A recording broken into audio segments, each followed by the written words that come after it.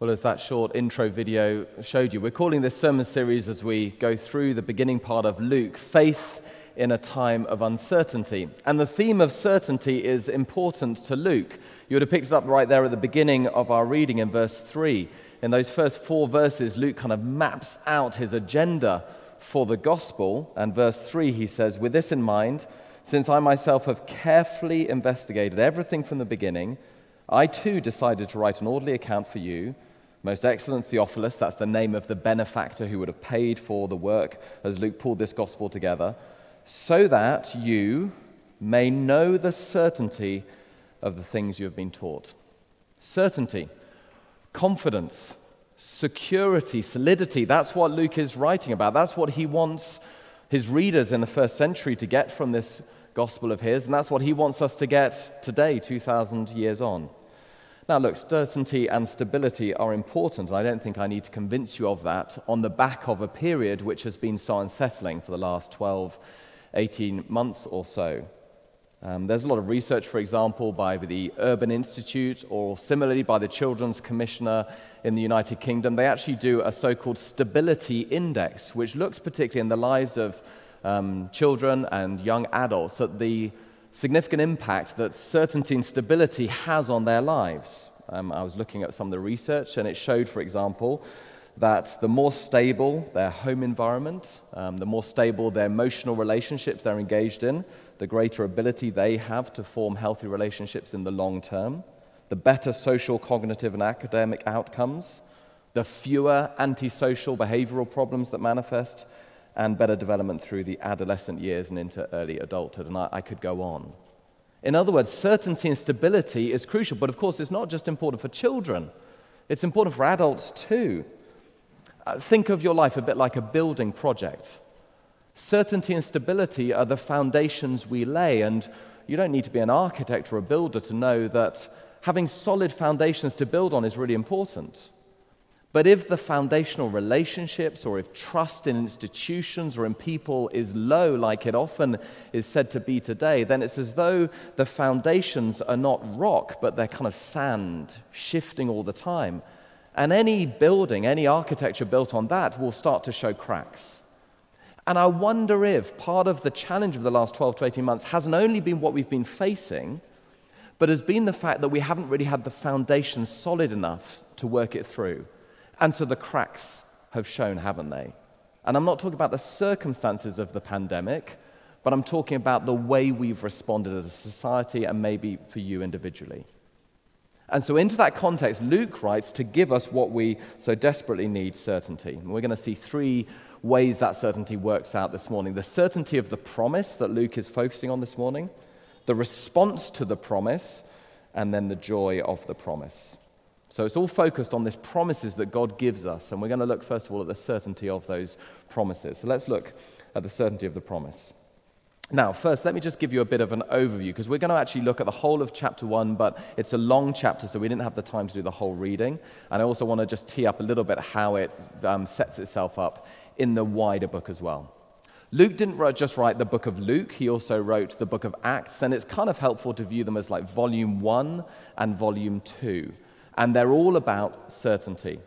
And in these early chapters, Luke chapter 1 and Luke chapter 2, Luke is laying the foundations of God's promise of a birth of a Savior, promise of a birth of a new king, and then the birth of the new king. So chapter 1 is all about the promise, and chapter 2 is about the arrival. And that's why we often have it read at Christmas, because that's the time when we remember the birth of Jesus Christ as king. And Luke's really helpful because he's a very careful writer. As he said, he's written an orderly account. And so he gives us kind of markers as we're going through Luke's gospel, which we'll become more familiar with, which help us to navigate how things are going on. So you can see that he intends chapter 1 and chapter 2 to be a kind of unit, partly because it starts straight after his introduction in the temple, with Zechariah, the priest at the time, ministering in the temple. And if you just turn over the page, you'll see that when we actually get to the end of chapter 2, we get a little subtitle, The Boy in the Temple. This is Jesus in the temple. So you get the same place, the temple, at the beginning end of chapter 2. You get the same theme, Zechariah about to become a father. And you get Jesus' parents working out the challenges of fathering the Messiah at the end of chapter 2. And then Luke also gives us little markers that kind of show you that he's making a unit, and you get one right at the end of chapter 2, verse 52. Jesus grew in wisdom and stature and in favor with God and man. It's kind of like a wrapping up to that little section. So chapter 1 and chapter 2 were a unit. Chapter 1 about the promise of Jesus' birth. Chapter 2 about the birth itself. Well, so much for just getting your bearings. What I want you to see is that as Luke comes to these promises, he wants us to know how certain they are. And he gives us a number of layers to this certainty. First of all, he gives us a historic certainty. And this is all about his method, which he's keen that we know. He said, verse 2, that he has consulted and investigated the eyewitnesses. So he goes straight to the sources. He himself is not an eyewitness to Jesus, but he has talked to and he's investigated the eyewitnesses. He's investigated it very carefully, verse 3, and then he's written an orderly account at the end of verse 3. In other words, he's keen to trace a kind of line of succession from the events to the eyewitnesses, to his investigation, to his account. He's saying, this is no Chinese whispers, so I'm going to tell you some incredible things. This really happened in space, time, and history. And if you doubt that, see the process I've been through of investigation to verification to writing it all down. And look, we know because we can place the date of Luke's gospel because of the dates of the things that happen in Acts, that Luke's gospel was in wide circulation by the mid-AD 60s. So we're talking here only 30 years after the events took place. The Chinese whispers hypothesis just can't work, right? You can't do Chinese whispers in an oral culture where everything is always verified, cross-checked, did that happen, didn't it happen, in the very place where the people who were actually around when it happened are still alive, if it's being publicized, right? 30 years, people would just say, no, that didn't happen like that. I mean, go and speak to Mary. She's just over there. She's still alive. She can tell you it didn't happen like that. No, we can be sure this happened as it's written down precisely because Luke is such a careful historian. But it's not only that he's a careful historian, but also notice how he describes at the end of verse 2 that the people he talked to were eyewitnesses and servants of the word. What he's doing there is he's placing the events in the whole sweep of Scripture. He's saying these things that happened didn't just arise out of nothing. They had been talked about, they had been written about, they had been prophesied throughout hundreds of years of Bible history. The Messiah was going to come, that he would be born in Bethlehem, the nature of his coming. All of these things had been prophesied. And so the eyewitnesses are serving the prophecies of the word. They're serving the promises as well. So there's the historic certainty, but there's also the scriptural certainty as well. These things have been prophesied hundreds of years before, so when they happen now, it verifies them as being certain. And then thirdly, what is this certainty all based on? Well, in the account, we didn't get a time to see this in our reading, but we only got to see one of them. But it's based on 2 angelic visitations and 2 miraculous births. The first visit by the angel Gabriel is to an elderly man called Zechariah. He's serving at the temple. He's a priest. His wife Elizabeth is elderly. Technically, that's the Bible's way of saying she's post-menopause. They've never been able to have children. And the angel Gabriel says, you're going to have a child. A miraculous birth, obviously. And not just any child, but the child who's going to become John the Baptist, who will prepare the way for the Christ. Verse 14, your wife Elizabeth will bear you a son, and you're to call him John. And then verse 17, John will go before the Lord in the spirit and power of Elijah to turn the hearts of the parents to their children and the disobedient to the wisdom of the righteous, to make people ready, prepared for the Lord. So this is a miraculous appearing of an angel. It's a miraculous birth, all leading to a remarkable life, all preparing for the Lord himself coming. And then in our reading, we did get the angel Gabriel visiting a second time now to Mary in Nazareth, verse 31. You will conceive and give birth to a son, and you're to call him Jesus. He will be great and will be called the Son of the Most High. The Lord God will give him the throne of his father David, and he will reign over Jacob's descendants forever. His kingdom will have no end. Now, please don't miss the importance here. In the ancient world, if a king wanted to give his authority to something, wanted to guarantee the certainty of his commitment to something, what he would sometimes do was he would take off his signet ring and he would give his signet ring to the envoy. So when the envoy arrived, they would provide the signet ring of the king. In other words, saying this could only come from the king. If you doubt that it really has got his guarantee, here's the signet ring. And it would seal the deal, as it were. It would give the certainty. Well, here what we're getting is God's signet ring, the certainty of the historic account, the certainty of the prophecies beforehand, and the certainty guaranteed by 2 angelic visitations by the angel Gabriel and 2 miraculous births. A birth to a couple who were too old to have children, and a birth to a virgin who'd never known a man in sexual intimacy. Now, I think this is fascinating because often, if you're talking to people who may be a bit more secular, they'll say that one of the reasons to doubt the Bible is the miraculous. But do you see here that Luke is actually pointing to the miraculous as one of the reasons to have certainty? Because here's the point. He's saying, what could God give as his signet ring to guarantee it, to reassure you? Well, only something God can do. So the point of it being miraculous is exactly the point. Only God can bring life from a dead womb. Only God can breathe life into a womb that has had never known sexual intimacy. Only God can do that. Only God can fulfill hundreds of years of prophecy. Only God. So I wonder if you're looking in this morning and you're saying, I'm just not sure how I feel about the miracles. Have you thought of this? What would you require of God to reassure you? Isn't it something that only God can do? If it's just a normal birth, that doesn't reassure you. No, God does the miraculous to give you the certainty that you crave. So don't dismiss it just because it's miraculous. That is completely circular. Accept it as you engage with it, look at the prophecies, look at the scripture, and see how it gives you the confidence that you're longing for. The certainty of the promises. Now let's look to the response of the promises. If we had a little bit more time, I'd really love to show you quite how comedic the response of Zechariah is. Let me try to bring out a little bit of it to you, and how he responds to the promise, and just how very differently we're then going to see that Mary responds to the promise. Mary is the kind of archetype of the faith we should have. Zechariah very much not. So Zechariah has come to his moment on the rota for serving in the temple. He's the priest, which means that he can go into the most holy place in the temple where the incense is burned at the altar. And he's been longing for a child for a long time. But as he leaves all the people outside and goes into the inner courts, all of the gathered assembly of Israel are all praying. Now, what are they praying for? Well, we know from history, they are praying for the coming of the Messiah.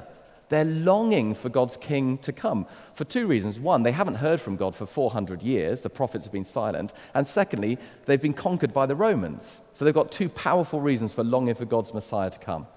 Zechariah goes into the inner courts, and there he is confronted by the angel Gabriel standing at the very altar of God. And as he talks to the angel Gabriel, imagine the scene, the kind of the surprise, the complete kind of shock, the terror. He wasn't expecting to see anybody else there. And then we get verse 12. When Zechariah saw him, the angel, he was startled and was gripped with fear. That's a divine understatement. But the angel said to him, "Do not be afraid, Zechariah. Your prayer has been heard. Your wife Elizabeth will bear you a son. You are to call him John. He will be a joy and delight to you." And verse 15, "He will be great in the sight of the Lord," because he's going to prepare the way for the Messiah. In other words, the prayers of everyone outside, what they're praying for right now, is answered right now. The prayers for 400 years, Zechariah, you're the priest, it's been answered. And how does he respond? Hallelujah, it's been answered. No, he doesn't at all. His expression represents where Israel are at the moment. Doubt. Verse 18, can you give me a little bit more evidence? Just think about that. I pause. What, more evidence than an angelic visitation in the holy place of the temple prophesying a miraculous birth? You want more? You see the point? It's supposed to be slightly comedic. It's okay to titter at it. It's ridiculous. The priest wanting more evidence than that? What could be more than that? What do you want him to do? Do a backflip? The whole point here is enough evidence has been given to Zechariah, but Zechariah doubts. Now, please, let me just be careful here. There is no problems with asking questions. We're a church community here. We welcome questions. Both Mark and I, as co-ministers, we actually both came to faith from non-believing backgrounds because we were fortunate enough to have people around us who let us ask our questions. Faith is not the opposite of asking good questions, nor is faith actually the opposite of having some doubts. Everyone has doubts. There's no such thing as 100% certainty. But there is a type of question and there is a type of doubt that comes from a kind of hard-hearted pride that says, yeah, that's kind of okay, God, but just give me more evidence, then I'll believe. You know, have you ever had a conversation with someone, this might even be you, where you present them with the evidence, they say, that's just not quite enough, is it? I mean, it's not quite certain enough. And you're thinking, what would be certain enough? An angel in the holy place prophesying a miraculous birth, is that not enough? And so Zechariah is struck dumb by the angel. Verse 19, I am Gabriel. I stand in the presence of God, and now here I am, and I've been sent to speak to you good news, and you don't believe. And now, verse 20, you will be silent and not able to speak until the day this happens, because you did not believe my words. In other words, you had enough evidence. Now, you might think, well, that's a little bit harsh, but just notice two things about him being struck dumb. First of all, there's actual mercy in it, because as Zechariah goes away, and as he can't speak, that itself is evidence to him, isn't it? He asked for more evidence. Well, he's got it now, just not quite what he wanted. You know, for 6 months now, he's going to be not able to speak, and every time he's going to know why.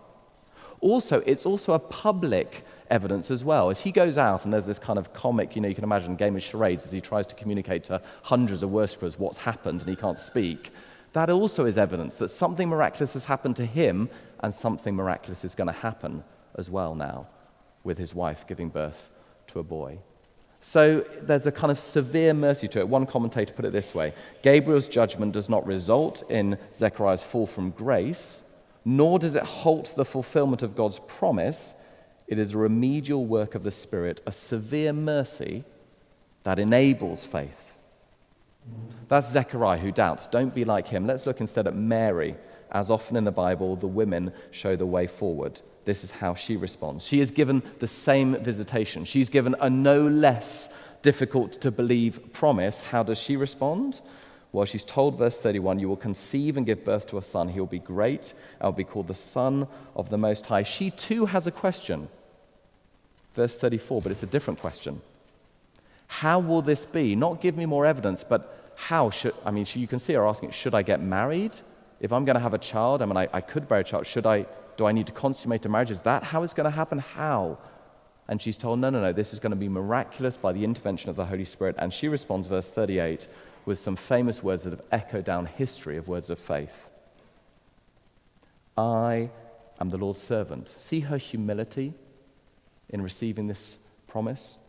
May your word to me be fulfilled.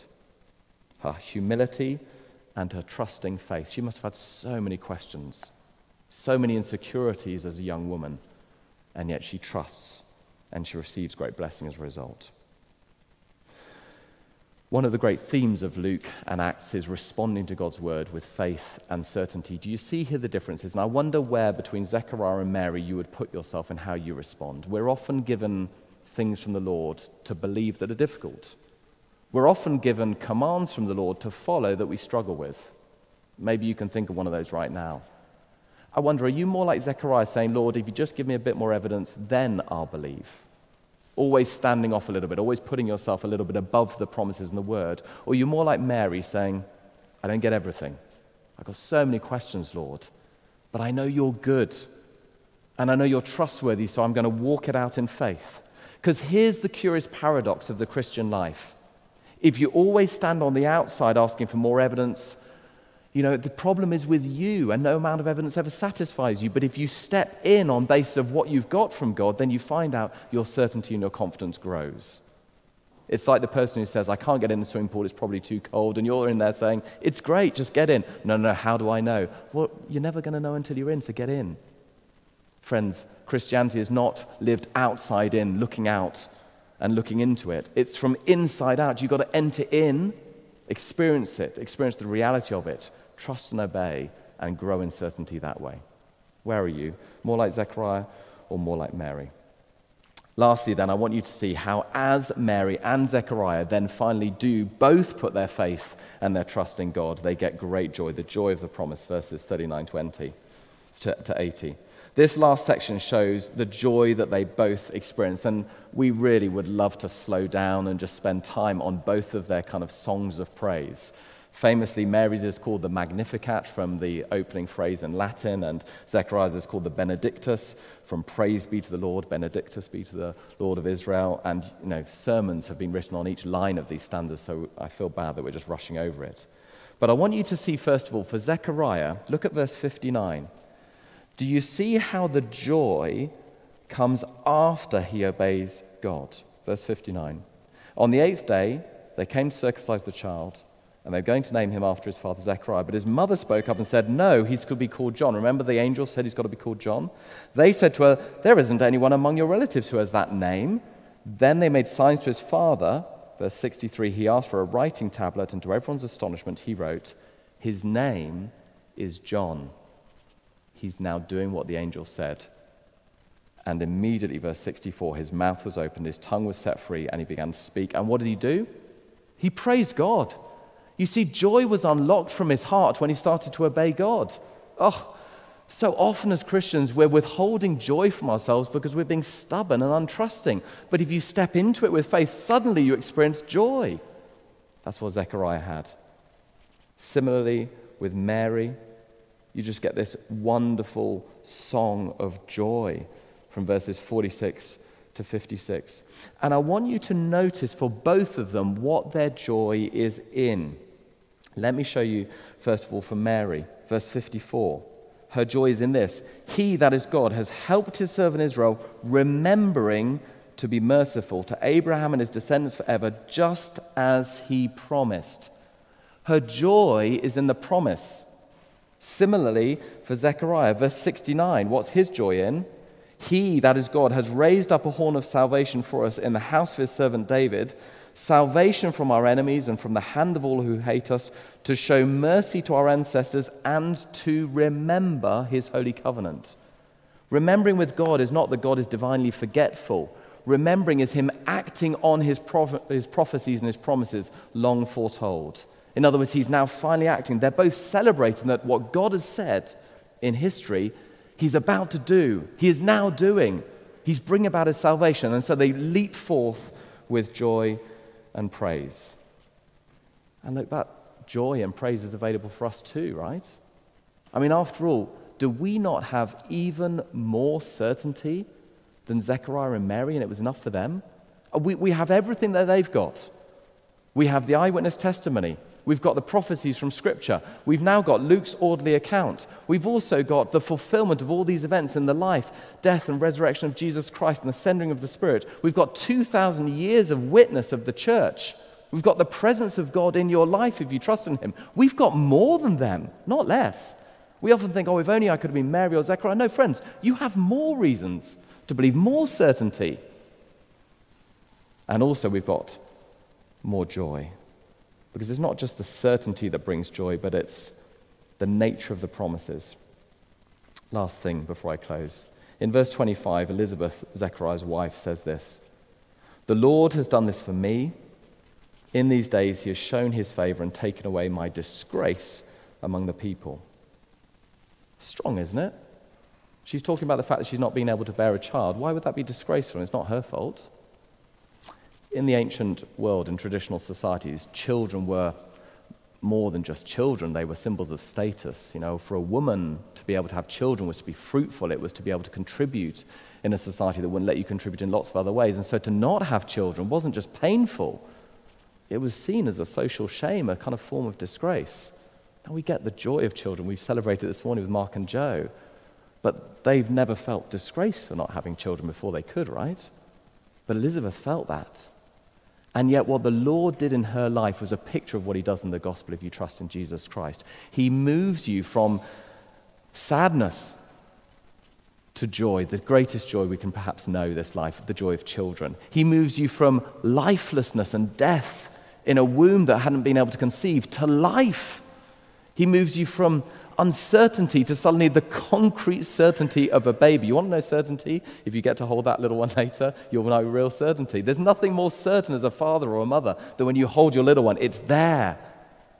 Life in front of you. Joy. And the Lord Jesus Christ, by his death on the cross, moves us from disgrace, the disgrace of not trusting God the Father, not listening to him, always pushing, always saying, I need more evidence, more certainty from you, then I'll obey. He forgives us for that, as Jesus Christ, the long-promised one, brings about the salvation that has echoed down the centuries and we've longed for. He says, you want certainty? You want joy in your life that can cope with the instability you feel right now? Put your faith in this. Put your faith in him and all that he's done for you. The witness of the Scriptures, his life, his death, and his resurrection, which is light breaking into darkness, which is a new dawn on an uncertain age. You know, for Rebecca and I, it took us 5 years to conceive Oliver, and I remember it vividly. Months would come and go, and the questioning, the doubt, the wondering, is it us? And then the joy when it came. And it's just a small glimpse of the joy of the birth of this one, because Oliver gives us great joy, but he hasn't changed the world forever. But this baby, this promise, he's changed everything. So put your trust in him. Let me pray.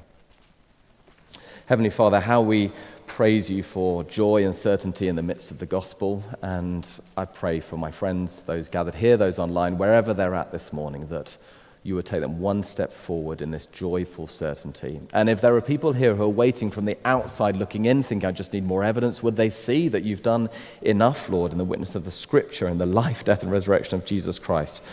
In a world that is in constant flux, might we know joyful foundations of certainty to build our lives on, we ask. For Jesus' sake. Amen.